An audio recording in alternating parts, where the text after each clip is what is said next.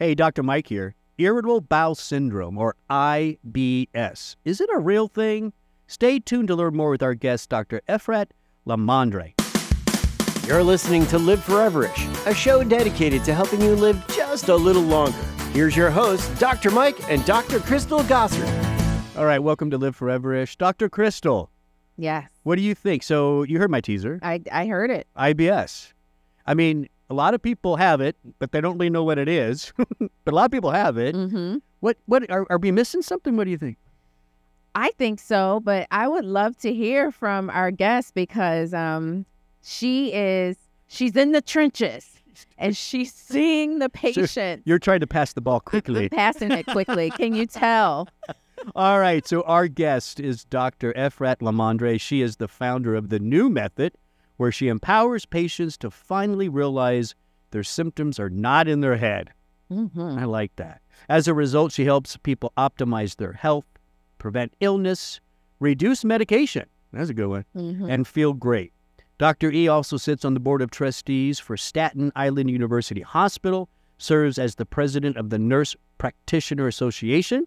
In addition, Dr. E owns a primary care practice called EG Healthcare, a medical scribe company, HawkScribes, and also, if that wasn't enough, an education company, EG Prep. Dr. E, welcome to the show.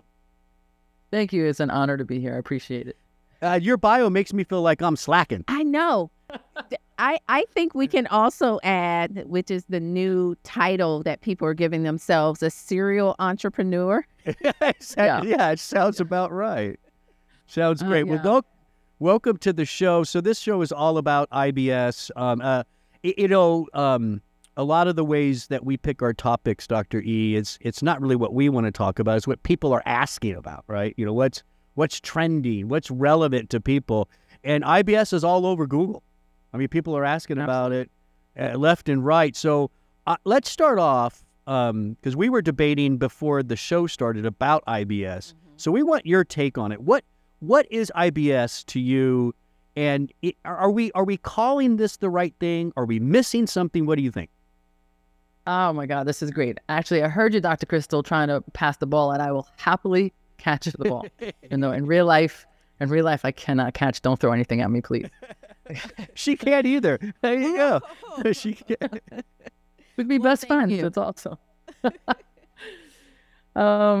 Okay, so let me answer that question. Is it real? It is real in the sense that the symptoms are real. And it's very important. Sometimes when we ask the question, is something real? Sometimes patients get offended. What do you mean? Are you trying to suggest that what I'm feeling is not real? Of course your symptoms are real. What you're feeling is real. And we can get into those symptoms in a moment.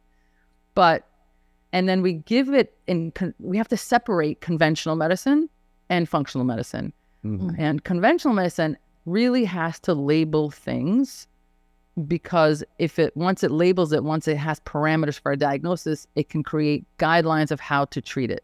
So It is a label of a constellation of symptoms, but in my opinion, labeling it almost does it a disservice.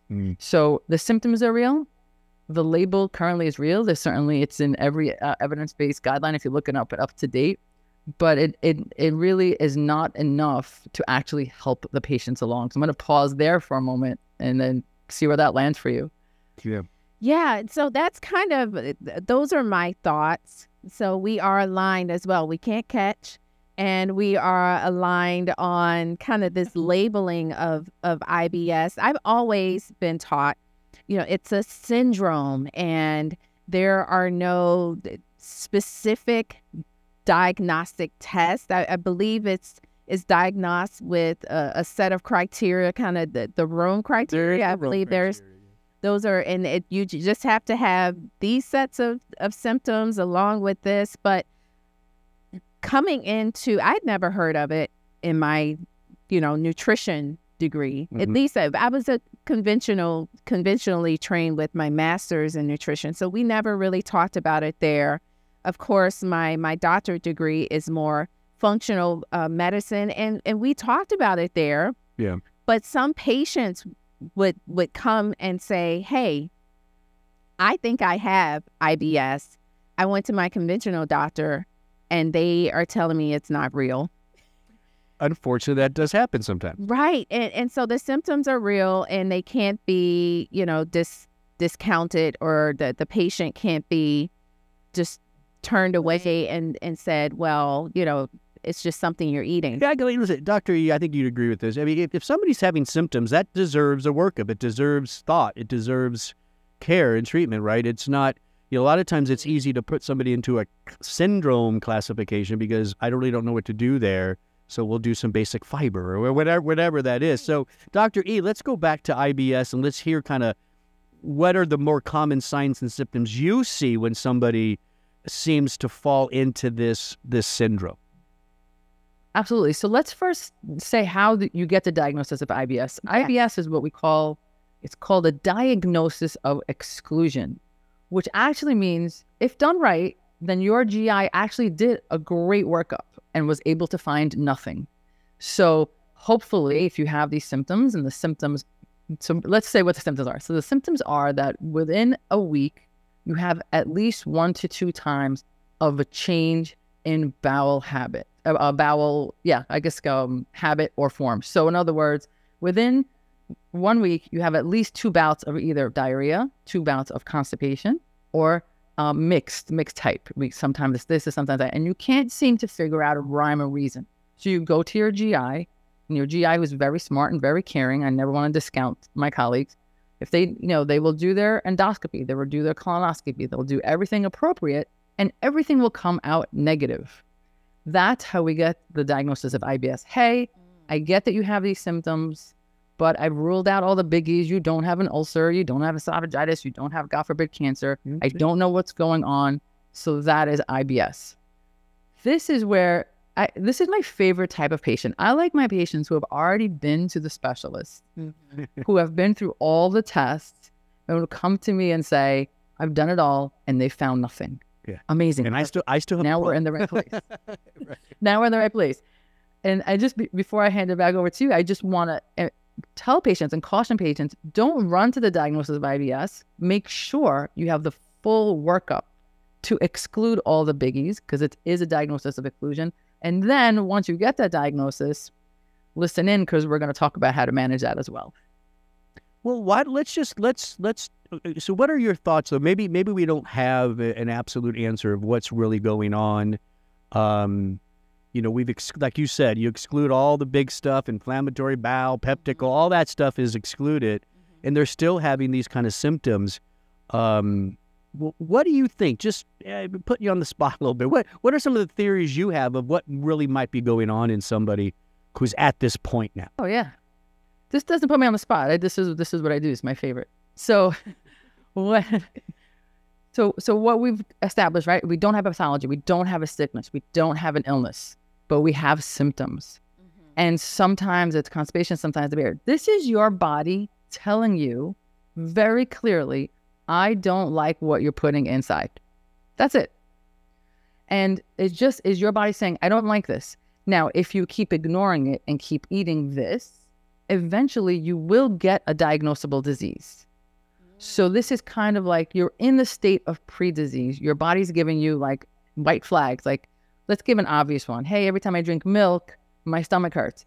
Is that something wrong with your stomach? No, it's your body saying, I don't like milk. So if you keep eating milk over and over again because you insist because someone told you it's healthy, eventually you will get illnesses secondary to that constant inflammation, eczema, asthma, joint pain, etc. Right? So what is it? It is your body saying, I don't like what you put in. And then our job, and I'll tell you how we do that in a moment, but our job is to try to help figure out what is that thing. And Yes. by the way, if you look at the guidelines for IBS in the literature, the first 5 steps are lifestyle and diet modification, even in conventional medicine. And then pharmacology is lower than that if the patient's unwilling or unable to find the dietary modification. Wow. So you have this patient. Do you start with an elimination diet? I'm just curious kind of what your process would be. And because there are 2 schools of thought. You can kind of cut out all of these things which I'm not really a fan of because now you can't figure out what it is. Right. Food So sources. yes, you cut out the foods that would typically be problematic in most people, and then you kind of add them back in one by one. Or do you eliminate one by one? Or maybe you take a different approach. I'm curious to hear your approach. Sure. So what I do, generally speaking, the patients come to me don't only have IBS, right? Because we know, all your listeners know, if your stomach hurts, other things hurt. Brain fog, joint pain, skin issues, psoriasis, right? So they tend to come, fertility issues, they tend to come with more than just belly. So, and that's really important because the belly and the system are connected. We forget that things are connected because our specialists are in different office, right? The GIs in one office, your skin doctors across town. So you forget that it's all connected in one body. So what I tell my patients, so I heard from what you said, this might not be your favorite approach, but I like to always start with nutrition. I'm making an assumption it's nutrition, but it may not be, right? So with nutrition, I like to eliminate first for a few reasons. First of all, it tends to be when the patient's most motivated. They've already come to my office. They've already made the appointment. They're unwell. They're willing to do anything. 6 months later, things are a little different. So they are at their most motivated to do, what do I need to do? You tell me to eat paper, I'll eat paper, right? So I say, now this is not for everyone, but this is a general framework. Certainly there's people we have to go the reverse order. But my favorite framework is first eliminate. And we eliminate a lot. And this is for short term. We eliminate dairy, gluten, legumes, and the grains. We eliminate grains as well. Temporary. This is not intended for lifelong in any way. And then we do a check-in. So when I right before we started, you asked me about my intake form. We ask all the symptoms, not just belly, all symptoms. And we use that as a baseline. And this is important because these patients, your listeners, don't have a diagnosis. What are we going to track? We're going to check their cholesterol levels. We're going to check their weight. I don't care about people's weight. I want to know how you're feeling, right? So we're tracking your symptoms. So 30 days in, we track those same symptoms and we say, how's it going?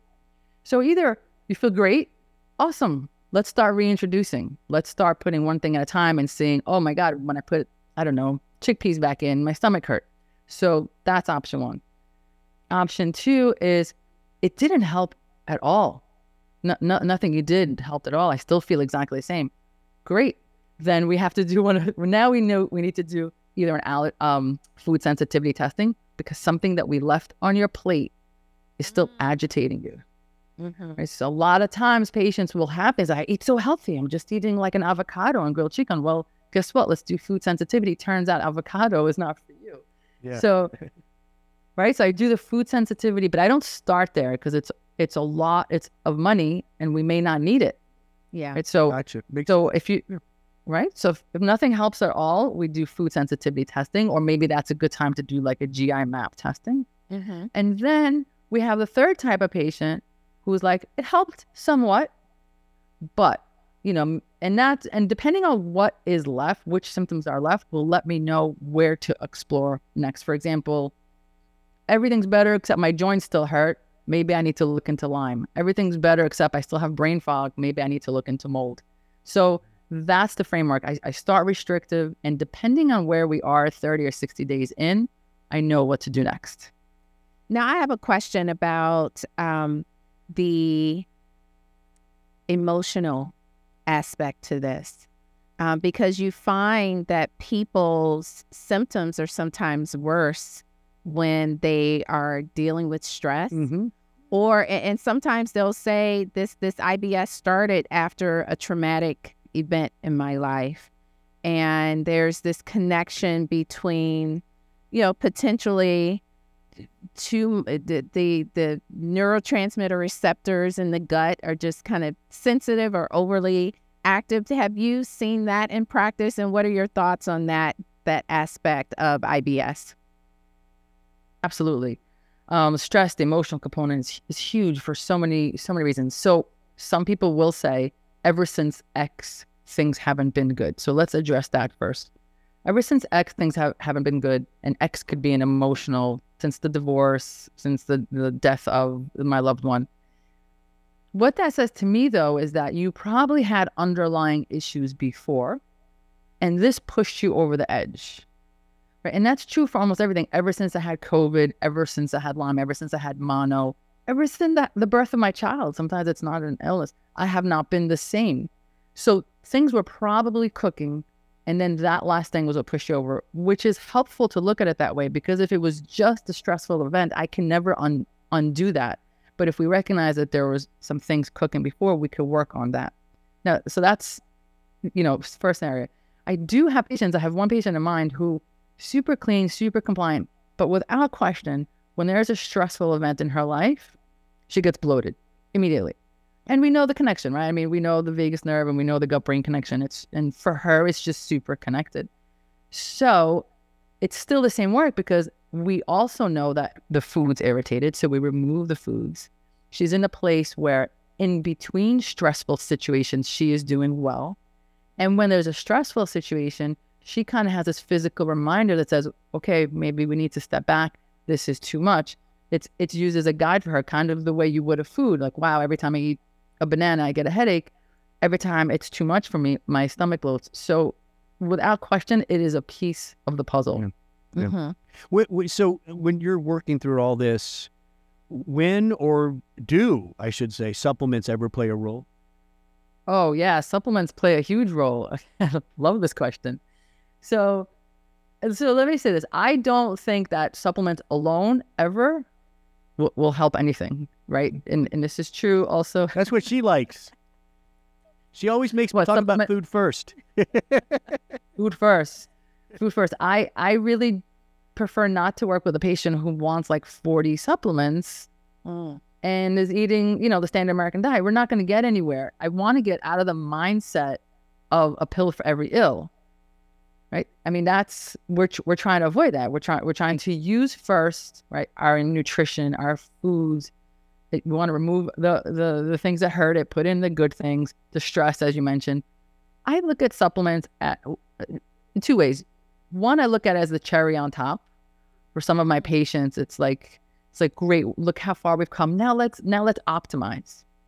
But in the case of IBS, you want to really use certain supplements to target the belly, right? So vitamin A, huge for the lining of your stomach. There's no question we need that. Collagen, big for the lining of your stomach, right? So probiotics and prebiotics, digestive enzymes.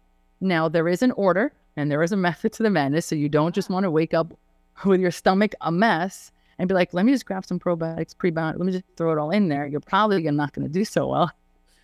So I would say we start with nutrition, and we see if my patients are very, very sensitive, meaning the smallest change in what we do sends them over the edge, I sometimes start just with vitamin A for a while, let that repair the lining for a while. When we get to a place of more stability is when I start to reinoculate with probiotics and then prebiotics to feed the probiotics. And then depending on where they are and kind of what their symptoms are, digestive enzymes can go in there. I try not to do it first. Yeah. Okay. Because it muddies the water sometimes. But the patients who are very sensitive, you're like, well, I don't know. Is it because I took the supplement or is it because I took that? So those are really specific for gut. But then, of course, like overall, I love glutathione and NAC and I love resveratrol. I mean, there's so many things. But since we're focused on IBS, I want to give you viewers vitamin A, collagen, digestive enzymes, probiotics, and prebiotics are kind of where it's at for the belly. It sounds great. So following this program, because you mentioned even on the conventional side, right, even their first 5 suggestions are lifestyle stuff. But after that, they do move into, conventional medications, right? So how when you work with your patients this way, how many of them can avoid those medications? Like how successful are you in at least mitigating some of the symptoms, getting better control, right? And not having to go down that conventional route? If the patient is willing to do the work, we're almost always successful. It's really patient dependent, because I can guide, but ultimately they're in their kitchen. Right. So IBS especially, this is not true for every illness, but IBS especially is so It is literally your body saying, I don't like this food. Sometimes it takes longer to discover which food it is. And oftentimes the patients don't want to give up their favorite food because in their mind it's healthy. That's something that you encounter. Like, what do you mean? I eat so healthy. This can't be the case. Mhm. True, but your healthy is not healthy for you.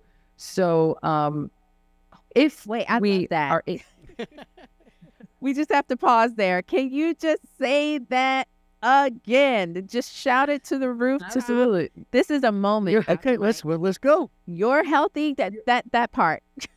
your healthy is not healthy for you. And I'm gonna give a class example. I have a patient. IBS was part of the picture, but psoriasis, endometriosis, things were just fertility was an issue for her. So we cleaned it up, and she's super compliant. This is why I like to use this patient because there's less variability. She's like on it. She cooked everything, and things started getting better. Endometriosis was reversing. Fertility doctor so happy. Everything, but there was one area of her skin that just would not budge. This is a patient we did food sensitivity on, and this is why I said earlier for her it was avocados. Avocados is the healthiest thing in the world. Like, who tells somebody not to eat an avocado? Right? So for her, as soon as we eliminated guacamole from her life, which at that point was one of her favorite foods. That's so bad. I know. But the psoriasis disappeared. The little bit of pain that she had left from endometriosis gone. So it's a healthy food. It was not healthy for her. And that's what we discover over and over again. So as long as we find the food that's the issue, we can get there. Yeah. You're listening to Dr. Efrat LaMandre. She is the founder of the new method where she empowers patients to finally realize that their symptoms are not in their head. In kind of summary about IBS and everything we just kind of discussed, Dr. E, what's your take-home message for the listener? My take-home message is always, there is a way out of this. Whatever your this is, I always want my patients to have hope. When I do a consult, whether they choose to work with me or not, I want them to know there's a way out. There's a better way. And the reason I called it a new method, spelled with a K, is because my patients always know. You always knew there was a better way, and there is a better way. So the take-home is you don't have to suffer. Make sure you do all your workup, and then find a functional medicine provider to help you out of this mess. Very nice. Do you have a website we can mention? Yeah, thanks. It's the new method. It's the new method on every platform except for Twitter because I talk too much. So the new method spelled with a K. Everywhere, TikTok, YouTube, the website, Instagram, you could find us. Awesome. Thank you so much for joining us today. We really appreciate it. It was a pleasure and an honor to be here. Thank you so much. All right, so you're listening to Live Foreverish. Don't forget, you can go to liveforeverish.com where we're going to do, Dr. Crystal, the 1-2 punch. We got it. You get better. Right there on our webpage, you can give us your email. You join the Live Foreverish family. You'll be part of the newsletter and all that kind of stuff. And then, of course, you can subscribe to the show. And by the way, when you're at liveforeverish.com, why don't you go ahead and listen to more shows? Yeah. Download, like, share, Comment. We like it all. Make sure and subscribe. Yes. Yes, all of the major podcast platforms are there, and we make it easy. We want you to get notified when we go and post a new podcast. All right. That's liveforeverish.com. I'm Dr. Mike. Thanks for listening.